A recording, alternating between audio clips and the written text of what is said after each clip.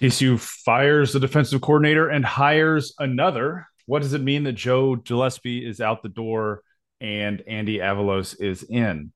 Plus, Sonny and his staff are getting active in the transfer portal. We'll touch on that. We break all of it down on this episode of Frogs Insider.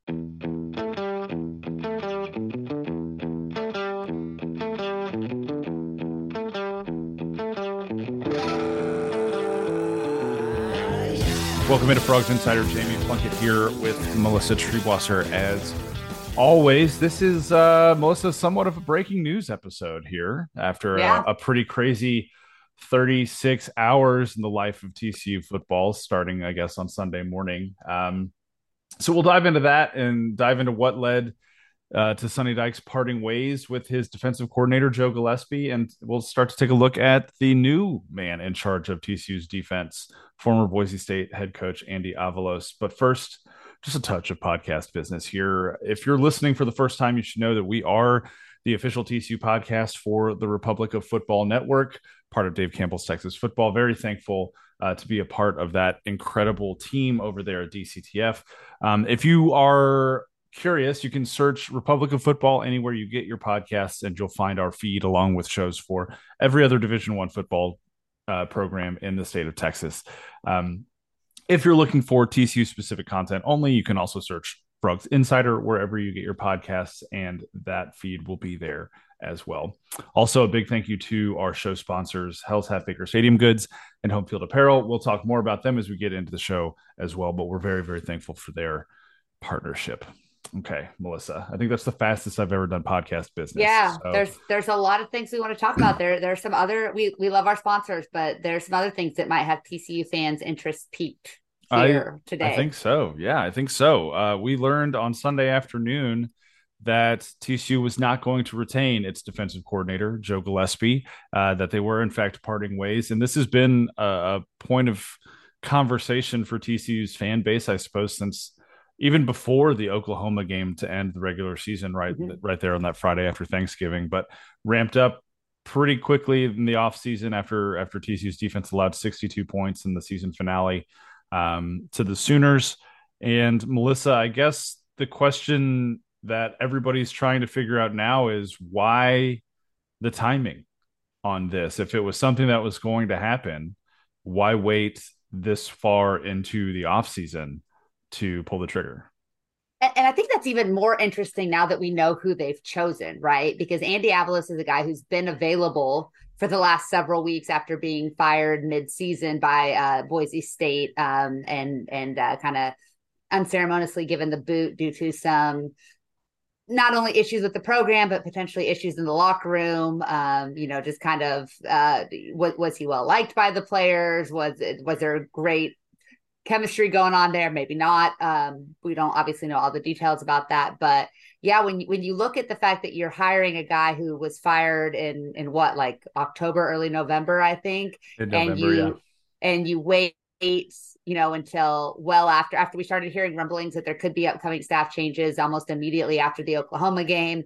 You wait a full 2 weeks, more than 2 weeks, really, to make this decision, despite the fact that the guy who was apparently their number one candidate has been available.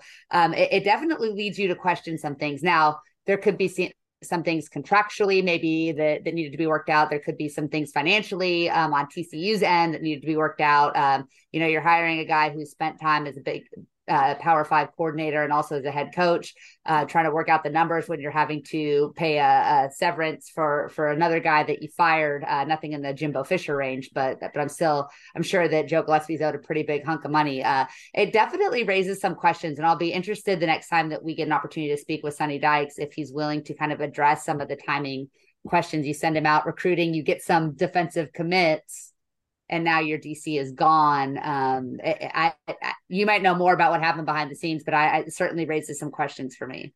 It does raise some questions, and I think reasonable ones that are being asked.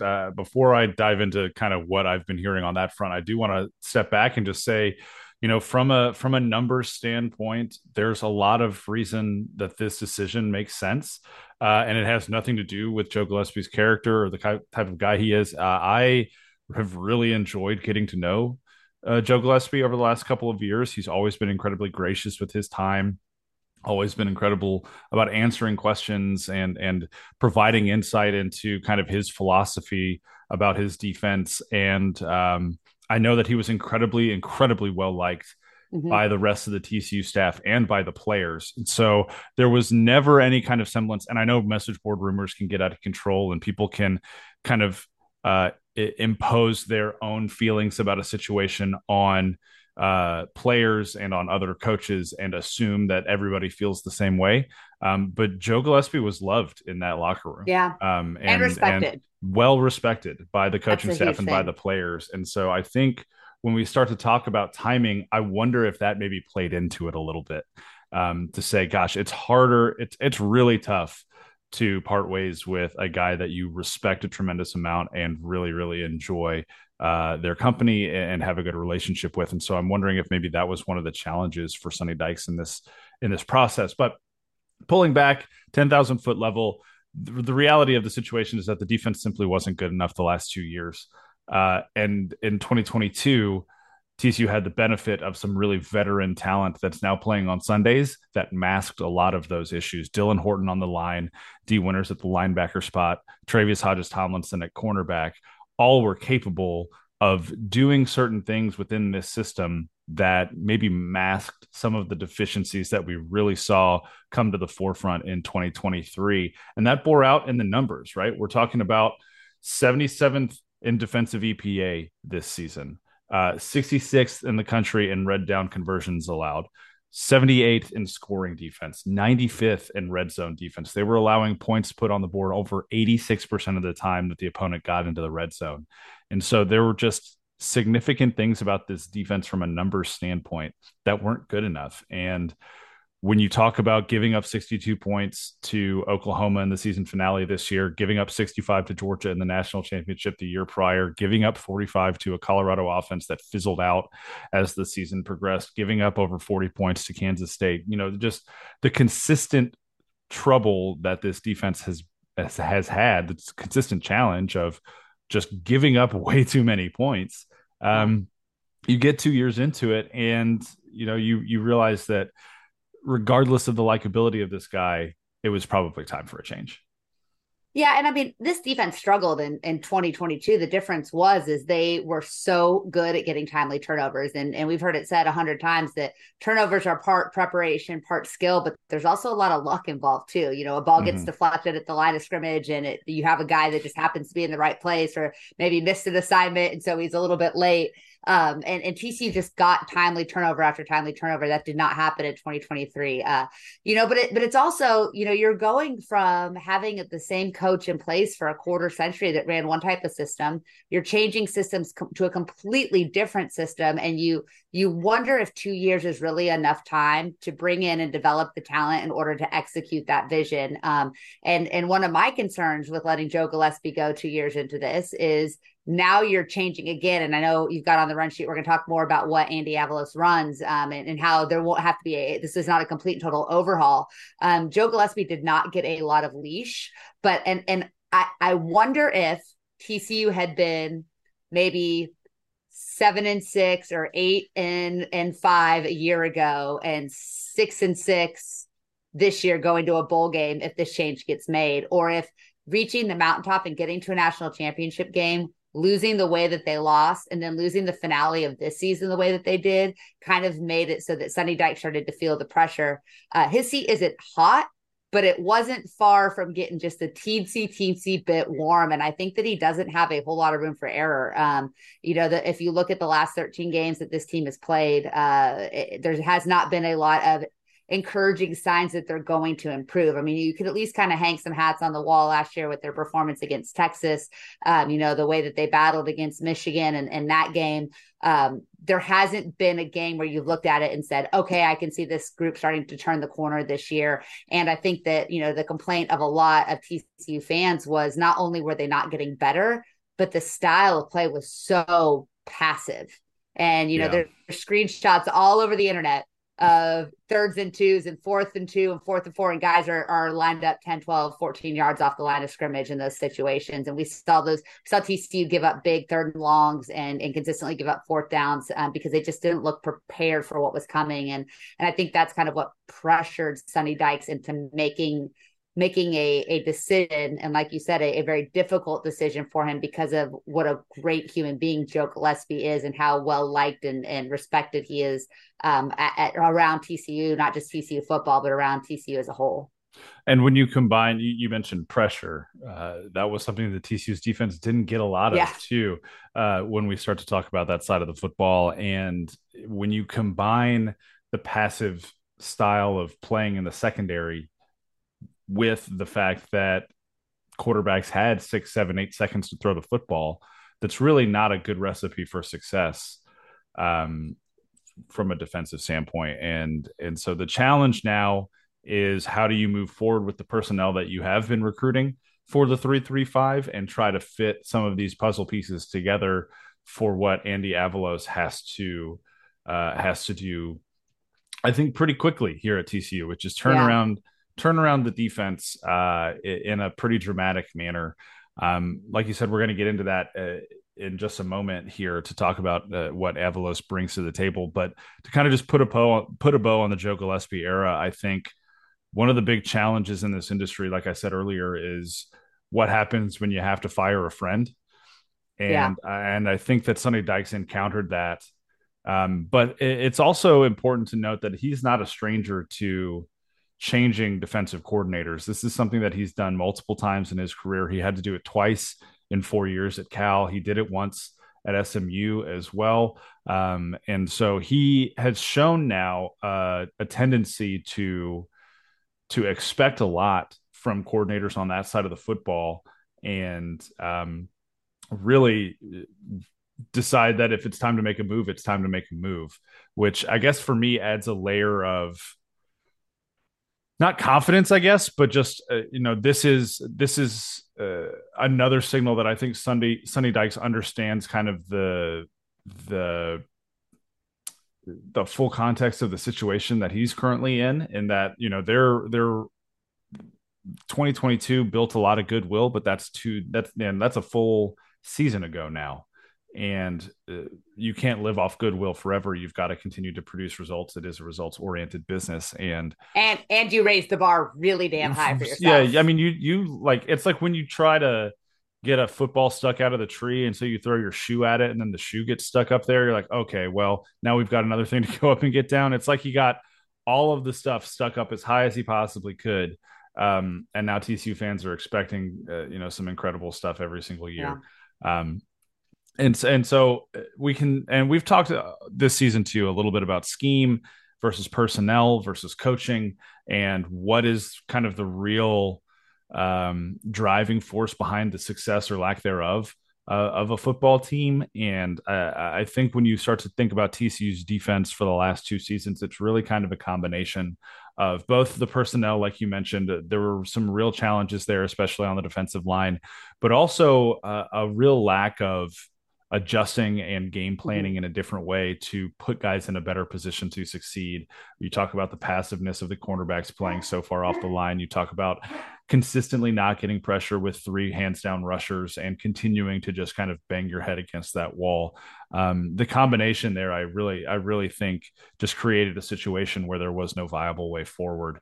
And now we get to see what the next guy can do, because Joe Gillespie is back on the job market again. And I have a feeling he won't be out of a job for long. I think he'll Mm-hmm. probably end up back at the G5 level with kind of a prove it. But you can see, I mean, he's been successful before. He certainly has the ability to be successful again. And he just, like we said, he didn't get a lot of opportunity here because in the new world of college football, you can't afford to wait something out 3 years. We talk Right. about immediate gratification being a problem with players, and the fact that guys that don't play in year one want to leave, and we've had a couple of those guys do that at Mm-hmm. TCU. We don't ever talk about the flip side of that too, of what we expect as a fan base. And again, when you look at everything that we lost on the defensive side of the ball. You look at not just what those players did on the field, but the way that they were able to coach up young guys. I mean, D. Winters was a coach on the field. That guy understood every aspect of every scheme he ever played in. We saw that from day one with him. He's super, Mm-hmm. super intelligent player. And there are a lot of guys on NFL rosters that suited up. Like I said, had it been a more normal type of season for a first year coach in a Power Five conference, then I don't know that we're having this conversation today. If there had been more of a normal progression, but because they made that run to the national championship, because we could forget. I mean, I meant to look it up and I forgot to do so, but their stats were not all that much better in 2022 than they were Mm-hmm. 2023 as wholesale defensive stats. When you look at all of the big brain stuff that you mentioned at the beginning of the podcast. So it's not like there was a huge difference. There just wasn't any of that juice, right? There was no juice and dudes, right? Like I think Right. that's what we were talking about the group chat earlier. Sometimes you just don't have dudes, and TCU didn't really have a dude this year. Mm-hmm. And that can cover up a lot of deficiencies. So had they performed not that at that much of a lower level in 2023, they just didn't make plays. And because of that, they looked really, really bad. You can also point to the amount of missed tackles, which did not happen in 2022. This year was significantly worse. And you can look at the way that they lost some of these games. We aren't, you see a little bit of talk about the offense, and that was a struggle as well in some areas as far as efficiency and red zone scoring. But the defense just looked really bad a lot of this season. And so I think Sonny Dykes didn't have much of a choice but to make a big change. And this was the easiest. I don't think Sonny was scapegoating Joe Gillespie, but it's the easiest scapegoat when you look at the program and what needs to be different. So now Andy Avalos steps in, and once again, it's a coach with some baggage. I mean, we are just building houses out of all of the baggage that these coordinator hires that Sonny Dykes is making here. It really makes you think about where we are in the pecking order here. But it's a guy that has had success at the Power Five level as a defensive coordinator, that has head coaching experience, that has been able to take high level talent and turn it into an elite defense, and has been able to take mid level talent and be successful with it. And so the opportunity is there. But you have to think that if this defense doesn't improve significantly year over year, and if this offense doesn't get significantly more efficient in 2024, that Sonny Dykes is going to start feeling it from the outside. So I think this was kind of a CYA, and we want to be competitive in the new Big 12, something that TC should absolutely be. Yeah, there's no doubt that TCU should be one of the top dogs in the new Big 12. That I think is an expectation not only of Sonny Dykes, but of Jeremiah Donati and the administration of TCU. I think expects to be competitive and at the top of the conference, not just in football, but across the board, really, in all sports. Yeah. And yeah, so let's shift, I guess, and go into Avalos a little bit here, because Sonny did not wait long to No. make a hire after dismissing Joe Gillespie. And I do like that he seems to have his ducks in a row in that regard, because the last thing you want this time of year is an open coordinator position hanging around your neck, kind of weighing you Yeah. down, especially when it comes to recruiting in the transfer portal specifically. When you're a roster like TCU's roster is currently constructed right now, and you know that you're undergoing a little bit of a scheme shift, not just on defense now, but also on the offensive side of the ball, Yeah. still trying to figure out how to get some guys in to best fit into Kendall Brow's scheme offensively. It's really easy for opponents to recruit against you by saying, do you really want to go there? They don't even have a defensive coordinator right now. Yeah. And so I appreciate the way that the process went down, simply from the perspective of there was less than 24 hours, almost less than 12 hours out there where TCU was without a defensive coordinator. And so from that organizational standpoint, I think Sonny Dykes did a really good job. But yeah, let's talk about Andy Avalos here a little bit, because as we all know now, every TCU fan who's been reading about this all day, whether it's at Horned Frog Blitz or somewhere else, former Boise State head coach Andy Avalos is now TCU's defensive coordinator. He was dismissed in November this year while the Broncos had a 5-5 record They obviously, after his dismissal, went on to get on a little bit of a hot streak and ended up winning the Mountain West. They beat UNLV in a pretty exciting Mountain West Yeah. Conference Championship game last weekend, or 2 weekends ago now, I suppose. But let's start here because a little bit about his resume. Yeah, obviously Boise State head coach for the last 2+ years. He was also the defensive coordinator at Oregon for 2 years prior to that. Uh, from 2019 to 2020. He was the Oregon DC. And prior to that, he was the Boise State defensive coordinator for 3 years from 2016 to 2018. So a lot of experience as a defensive coordinator. He's got Power Five coordinator experience, a little bit of head coaching experience as well. And the reality is that he's put together really good defenses everywhere that he has been. All of his defenses pretty much across the board starting in 2016 have been in the S&P plus top 30 or top 35, which is kind of where I think a defense for TCU needs to be when you think about an offensive head coach who's going to focus all of his attention on that side of the ball. And that is naturally then going to kind of be the driving force behind your team. You're going to kind of be considered more of an offensive team. Having a defense that at least stacks up in the top 30 or 35, I think is a really, really valuable piece to Yeah. have to that whole kind of overall program puzzle. So Avalos, there were a lot of questions on Twitter, a lot of texts that I got today. We had the conversation in the group chat as well about, what scheme does Andy Avalos run?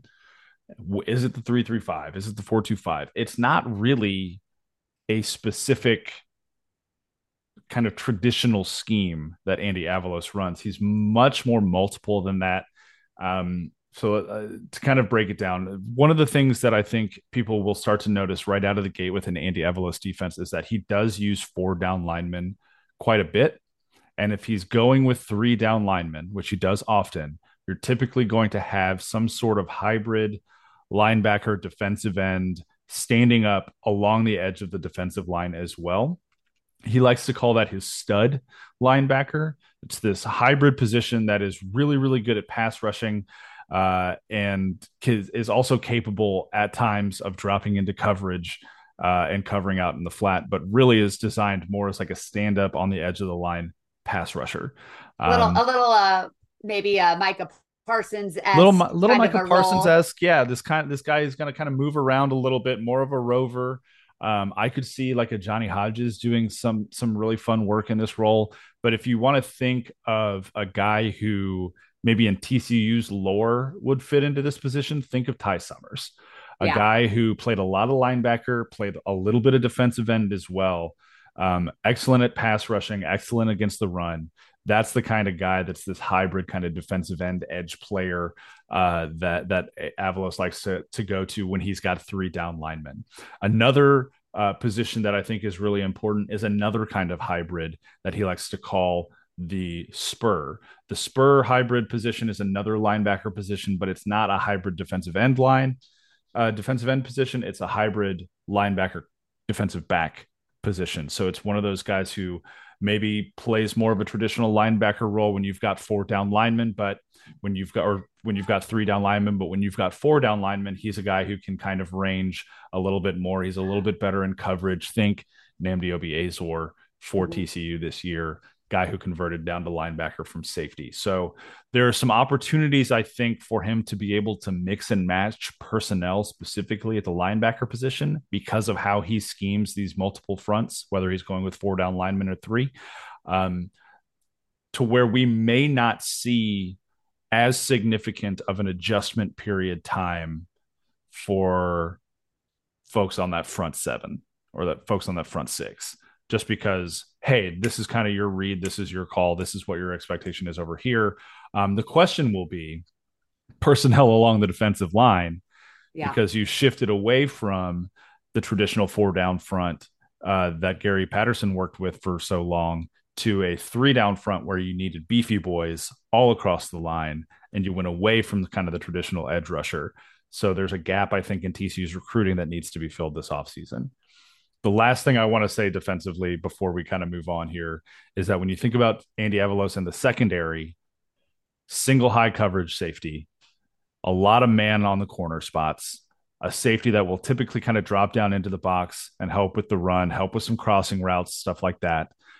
So we're going to see a lot of single high safety from the Sandy Avalos defense as well, which puts a little bit of stress on your corners, puts a little bit of stress on your coverage safety as well. We know how TCU was in coverage this year. So there's maybe an opportunity for some growth from some guys, but it's probably going to be something that we also see tested quite early in the Andy Avalos era as well. Yeah, it feels like there are some similarities to a Gary Patterson defense as far as Mm-hmm. the responsibilities for the corners, the kind of those hybrid type players. That, I mean, they had a more defined role, but you would see a lot more blitzing coming from like non-traditional spots. I feel like with Gary Yeah. when he was at his most aggressive, it's probably a more aggressive version.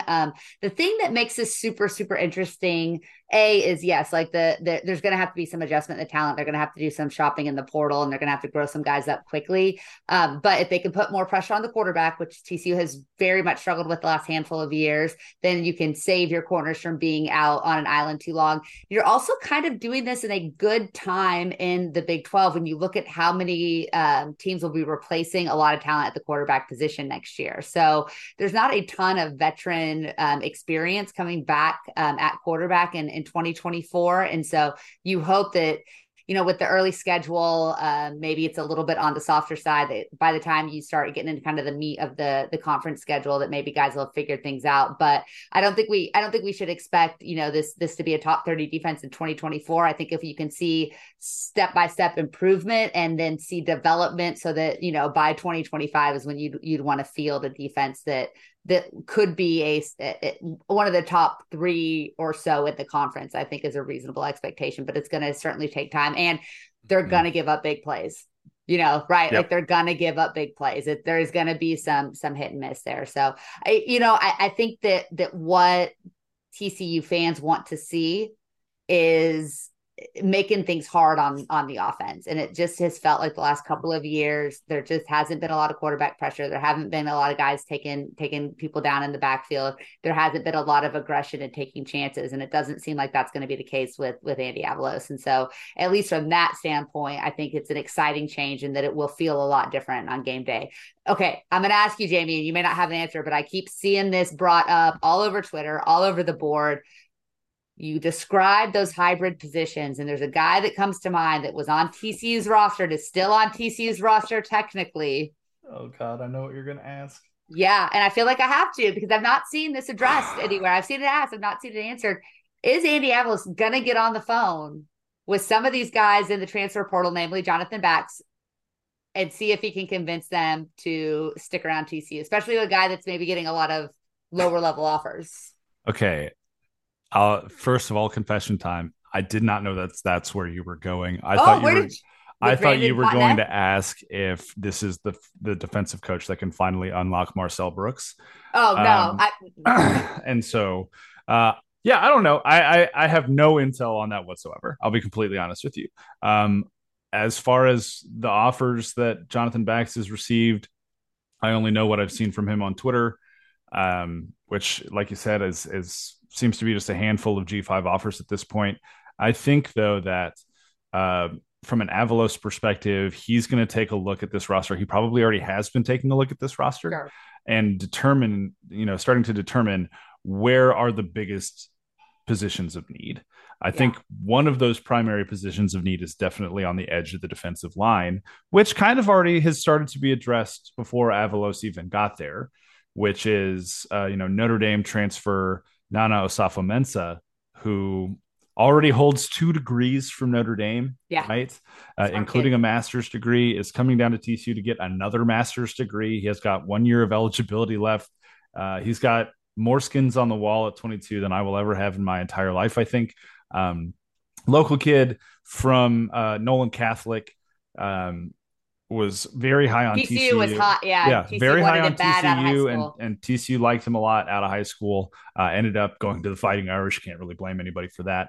Sure. Um, and is going to be a really productive guy, I think, on the defensive line in this kind of scheme where he's got the ability to maybe move inside when you have 2 tackles on the field and still be on the field in a 3 down situation where he's playing more of an edge role, maybe playing off of that stud linebacker Mhm. hybrid position, so they can create some chaos and make offensive tackles have to make hard decisions. So, but yeah, I think there's opportunity maybe to look into the portal and really say, all right, here are 2 or 3 guys that I think can contribute right away. I think though that from a larger program perspective, you're seeing right now the point of emphasis from Sonny Dykes on down with this staff, and that is we need bodies in the trenches. We need a lot of bodies in the trenches, and we need to get them in here now, not just at the transfer portal level, but at the high school level as well. Melissa, they have in the last 2 classes, and obviously 2024 hasn't signed yet, but signing day is coming up later this month. They have 9 offensive linemen either signed from last year's class or committed in this one from the high school ranks, and 7 defensive linemen from last year's class and this year's class combined. I want Plus, more. Give them all to plus me. 4 offensive linemen in the portal now, including Cade Bennett and Carson Bruno, who are portal kids that have committed to TCU, Bennett from San Diego State and Bruno from Louisiana Tech, and Osafa Mensa from Notre Dame. So there's a very clear focus when it comes to recruiting over the last 2 cycles for Sonny Dykes and his staff, and that is bring me big boys Mhm. and let's grow up some big boys. And while those big boys are growing up, let's get some other big boys who are ready to play right now.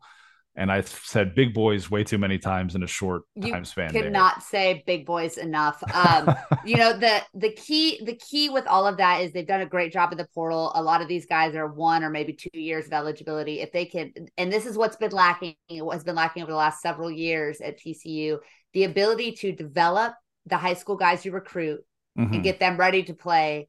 And then in the meantime, patch. But ultimately, you would love to see 4 of those 5 starters be guys that signed out of high school. The hard part now is you can put a year or 2 in developing them, and if they aren't playing, they may Yeah. leave. So that's what's going to be interesting because we know this about offensive lines.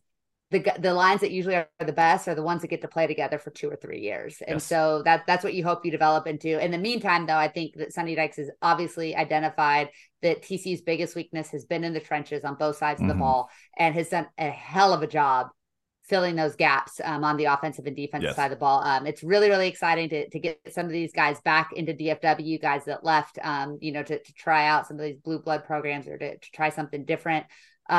It's also really great to go get proven performers, guys like from San Diego State and Louisiana Tech and good, lower level programs that have proven themselves on the field. You hope now that guys like the Bear, Colton Deary can Mm-hmm. continue to develop, and that the rest of this line can come together.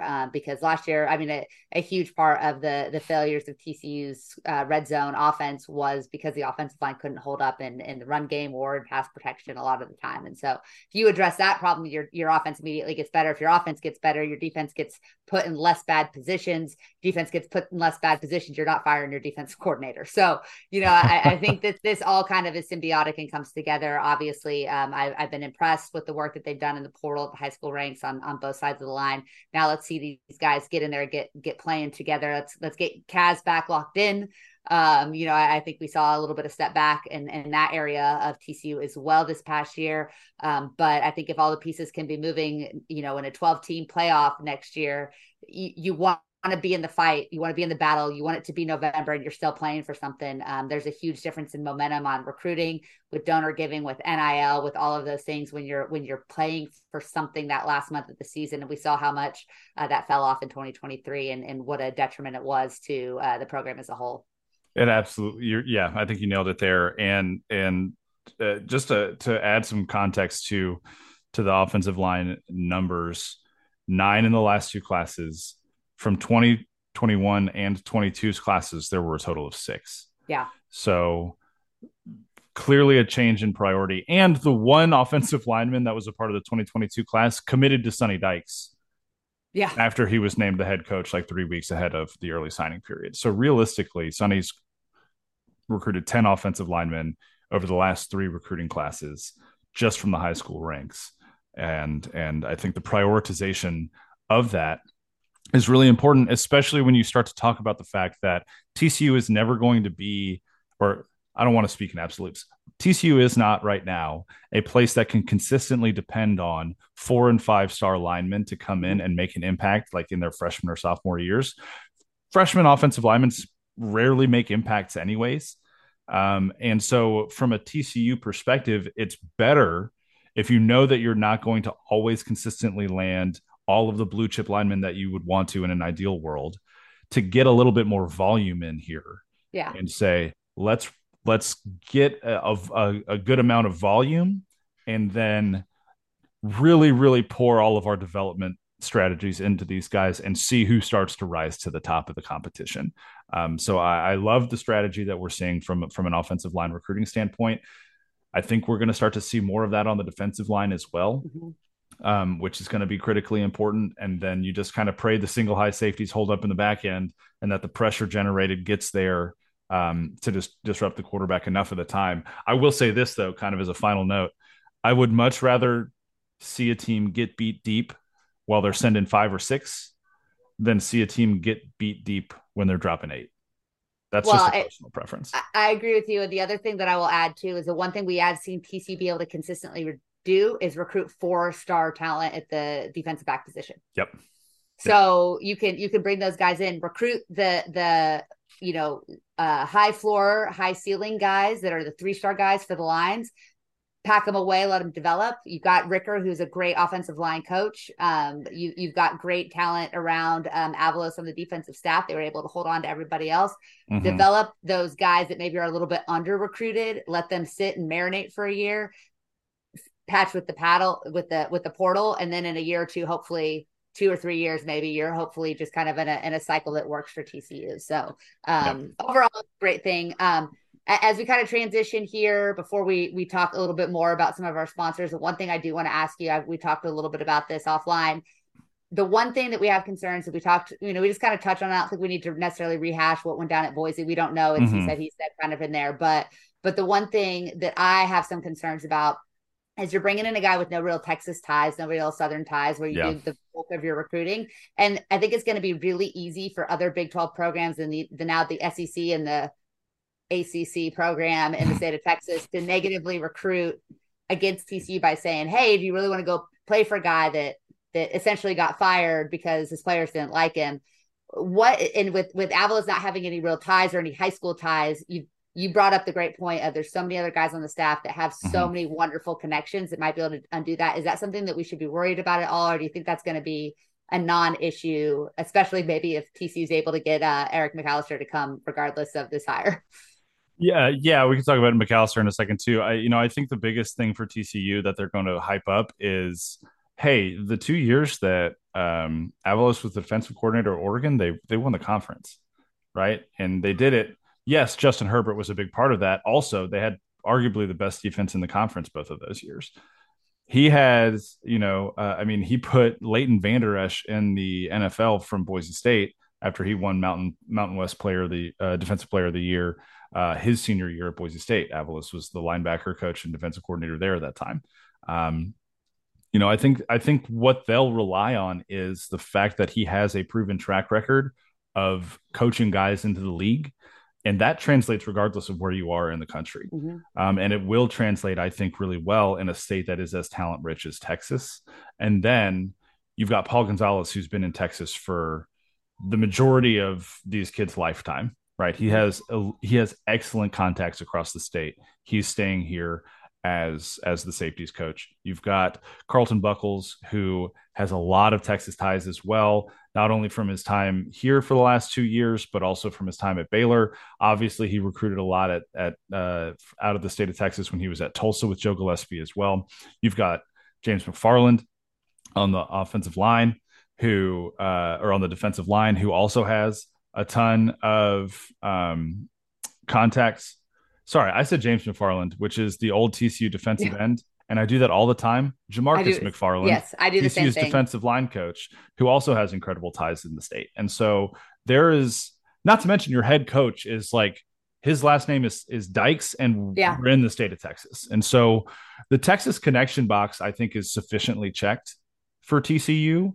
What I think this does give you an opportunity to do, though, is maybe reach into some of those pockets in the Pacific Northwest, reach into some of those pockets in California, especially with the Pac-12 going away and saying, a lot of these kids want to come west anyways to maybe play SEC ball. Well, why go all the way there when you can still live in a major metropolitan area, play in a state that is football crazy, play for a big program on Saturday nights in a packed stadium? I think the selling point for TCU is still there, regardless of Avalos's Texas ties. But I wouldn't. Schools will find any way to negative recruit anyone at this point. So Sure. I'm certain that someone somewhere will bring it up. I personally don't see it as having a major impact at this point, though. And I hope that's the case. I think you make some great points on how they'll be able to contradict that. I would imagine that it won't take long for him to win people over if TCU is successful in Mm-hmm. 2023, right? Or 2024, right? Like that's Yeah. ultimately if he's developing guys are getting to the pros, numbers are improving, people will buy in. You know who else's numbers are improving right now? Tell me. Your numbers if you're a consumer of home field apparel, because Mm-hmm. home field apparel is not only purveyors of some of the softest t-shirts, hoodies, joggers, et cetera, et cetera. Your big sky hoodie that you're rocking today, Check it out they're on the YouTube doing channel. they're doing an amazing 12 days of Christmas sale. So Mm-hmm. yesterday was the mystery fleece. They've done I some mystery did it. shirt. You did it. You I bought a did the mystery. mystery fleece. The Will hoodie. All you right. So do look, an unboxing live on the pod? I absolutely, absolutely. Okay. I will also unbox because um, we both did our traditional Thanksgiving Black Friday promo with Home Field Yeah. Apparel, and they're very gracious in what they give to us as being a part of that promotion. And so I have a handful of things on the way from Home Field Apparel currently, and I will gladly unbox all of it. I can tell you right now that I think only one piece of the five or six is going to be TCU related Mm, because they've got some excellent non TCU stuff. I am terrified though. So I did the hoodie, yeah. right? The mystery fleece, because I will say hoodies on home field, $72, a Pricey, challenge, but pricey, good. right? But good. Quality. Y'all know I'm wearing this big sky hoodie out. I'm getting my money's worth. But the mystery fleece was $40. Yeah. And so I had jumped on that and thought to myself, as long as it's not Baylor You're or good. Texas Tech, Yeah. Anything I'm else? gonna I'm gonna Well, wear that hoodie out. if it's Texas Tech, you can give it to the wife. Yeah, it's an extra large, so it's gonna be a little big on her, but Okay, that's the yeah, she style these can she days. can Yeah. rock the oversized Texas Tech Yeah. hoodie. That's what ends up coming. But yeah, Yeah. I just we've talked about it before. We talk about it consistently. You see us in home field apparel very regularly. We're not in home field apparel. We're often in Hill's Half Acre apparel. I'm still in work clothes today because I had a piece of metal in my tire that set my whole day off. But you could say 15% off of home field apparel goods. Frogs in 15. Frogs IN15. But check out their 12 days of Christmas sale. Something new is popping up. Hill's Half Acre's done some great sales as well. Mm-hmm. Support the folks that support us. It means a lot to us. It also, Jamie, means a lot to us when we get lots of good news. And after a rough 24 hours of losing a defensive coordinator, hiring a defensive coordinator, we've mentioned this, we've kind of touched on it, but you want to give us a quick rundown on the guys that have committed to TCU both out of the portal and out of the high school ranks, because it Yes. has been hot fire coming down the chute here the Molten last like 48 hours. molten liquid hot lava flames from TCU's recruiting on the recruiting trail on a Monday, right? Like, oh my gosh. I was no Garfield today. I'll say that. I loved Monday today. All right, so let's start with the high school commit that came in on Monday. Caden McFadden, formerly a Duke commit, decommitted from the Blue Devils when Mike Elko left to take the head coaching job at Texas A&M. Had a good relationship with TCU safeties coach Paul Gonzalez. Who doesn't? McFadden, Because he's the right? best. I love Paul Gonzalez so What's much. the best? McFadden's Davis. from Texarkana. Yeah, y'all have the Davis connection, right? Um, McFadden's from Texarkana, had maintained a relationship with Gonzalez and with the TCU staff. And when he decommitted, TCU jumped on the opportunity to get him in for a visit. He was in for a visit this weekend and ended up committing. So he is the 21st, I believe, high school commit to this TCU class. Might be 20th. I think there's a JUCO kid in there. I Couldn't tell you right now, which bumps them up to the 29th overall class for the 2024 cycle. Not quite where it was last year, TCU's highest rated class of all time at 21, but still, I think a respectable recruiting class, Mhm. especially for all the wailing and gnashing of teeth that we've heard from TCU fans about recruiting so far this year. So really, really doing well there. And then in the portal, we already mentioned a couple of these guys. Carson Bruno has been committed. Nana Osafo-Mensah has been committed. Um, Today, they added two more, the interior offensive lineman, Cade Bennett. He's got 2 years of eligibility left. He had an 83.3 pass blocking grade on PFF last year, which would have been the highest on TCU's roster. Obviously, it's not exactly apples to apples, but this is a guy who is used to doing a lot of things that TCU needs their offensive linemen to do really, really well. Pulling, a lot of zone blocking, a lot of rules-based blocking, if-then blocking, which is what Ricker is scheming up in this new Kendall Briles offense. So he's a great addition. He would have had the fourth highest run blocking grade on TCU's roster last year as well. Guy's got over 1,700 career snaps at the college level. Big time addition for the Frogs. A lot of schools were after him, including his hometown team, Arizona State, who he took an official visit on after he visited TCU and still decided, I'm going to go to the Horned Frogs. Which people need to remember, we lost a couple of guys, Rashad Samples and Mm-hmm. Brian Carrington, and they've been cleaning up. They've been doing a hell of a job, but that's a huge one for TCU to Yeah. be able to outsell that program when he went to them second. Like that's a big deal. That's a big Yeah. win for TCU. Big time win. Big time win for TCU. Very, very excited about that. And then the other guy that they got today is another kid similar to Nana Osafo-Mensah, who had TCU in his list as a high schooler. TCU had a hat on the table during this kid's commitment. He ended up going to Notre Dame. Can't blame a kid for not liking South Bend a ton. Very cold in South Bend. And also not a Very great cold. city. Incredible university, Not a city. not a great city, not a great It's town a even. college town. Yeah. Sure. Yeah. But not a very good one. Braylon James, a four-star wide receiver out of high school, has decided to come back towards his home as well. Braylon, obviously from Round Rock, so a little bit further away than Nolan Catholic for Nana, but still close enough for him to decide that TCU is where he wants to spend the rest of his college career. And he was a part of last year's recruiting class. So he is coming in just as after 1 year of college. He's still got a lot of eligibility. And just kind of revisiting his rankings, he was, according to 24/7 Sports, the number 20 overall wide receiver in the class, number 24 player in the state of Texas. So you think about losing a guy like Cordell Russell to the portal who was similarly rated, and then bringing in a guy like Braylon James.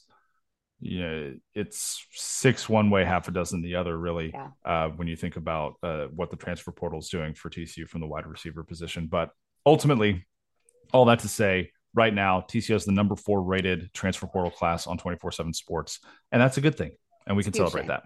Yeah, and we need to celebrate it because, you know, there were some holes to fill that you didn't want to have to fill all with freshmen and sophomores. And so this is a big deal. I'm really excited about Braylon James. He's a kid that, you know, I love his honesty and the way that he spoke in interviews. He doesn't bash Notre Dame by any stretch of the imagination, but you can tell what he wants to do as a player fits a lot better with what TCU is doing on offense. I think he has a chance to be really, really great. I love that with Savion coming back for another year, it appears having a kid that kind of has some of the similar measurables. Doesn't probably have the bulk that Savion has yet, but another big guy that can play multiple positions and do a lot of things on the football field. That has not going to have a ton of pressure on him in year one because there are a lot of guys coming back, but has a chance to be explosive and to get on the field and to do some really big things. TCU cannot get enough big receivers, in my opinion. So I think he's a great fit in this offense and has a chance to do some really, really great things in 2024 and beyond. Absolutely, he does. And before we get out of here, I do want to make sure we mention our other sponsor, Hell's Half Acre Stadium Goods. Very thankful for them. They are a brand that was created by a Horned Frog for Horned Frog fans with Horned Frog fans in mind. Each item sold makes a direct impact on TCU student athletes. Check out all of their TCU gear, from polos and shirts to headwear and home goods. Hell's Half Acre Stadium Goods has all the TCU goods you need to get ready for game day. They just dropped some more new merch, some new hats that look awesome. I think you can still get them ordered and get them here in time for Christmas, which at this point in the game is saying a whole lot. Yeah. So if you're still missing out on one or two gifts for a loved one, go ahead and head over to hellshalfacresg.com and make sure to grab something for TCU game day. And if you could, in the little note box that comes up when you're making your order, just drop in that you heard about them from Frogs today. We want to make sure that they feel appreciated Feel the love. from Yeah. us. Feel the love a little bit. You know what else you need to make sure you have under your tree this Christmas if you live in the Fort Worth area? Flying It's a tea bottle of vodka. Flying Tea vodka as well. I will Who's be to when I say come. that's not what's in my cup right now, Who's to Melissa? say? When I'm back in February here, I will be picking up a bottle or two of Flying Perfect. Tea vodka and supporting our friends over at Flying Tea as well. Mm-hmm. Jamie, after a tough season and a tough start to the off season, there's some positive momentum for TC football. That's all that we can ask for this time of year. We didn't even get a chance because you've got food in the oven and I've got to go cover a Kings game tonight. But basketball, we've got so much to talk about. We'll touch on them on the next episode. Women's basketball team 10-0. Men suffered their first loss playing a ranked opponent for the first time this season. But we are just a couple weeks away from Big 12 play. And I am so nervous and excited for both the men's and the women's Big 12 seasons. There's so much to talk about on those. We'll probably have a very basketball centric episode, I would imagine. Well, next week will probably be early signing day. The week after, I don't know, something in the timing. We can knock We'll it get all to out. We don't hoops. have a time We'll get limit. to hoops. I normally don't turn the oven on and put food in before we start Yeah. recording these, so that one's on me. That one's kind of on me. But Yeah. that'll we do have a lot still kind of cooking up here. At some point, I'd like to Ha talk. ha ha. Yeah, Cooking. I'd like to sit down and talk a little bit about my sit down with Yeah. With Kirk Kirk Sarlos as for well, sure. because baseball's got some really interesting stuff coming up. And but yeah, we're gonna save all of that for the next episode. And for now, this has been Frogs Insider. Thank you for listening. Like and subscribe wherever you get podcasts. Hit us up on the YouTube channel as well, and we will talk to you next time. Go Frogs. Go Frogs.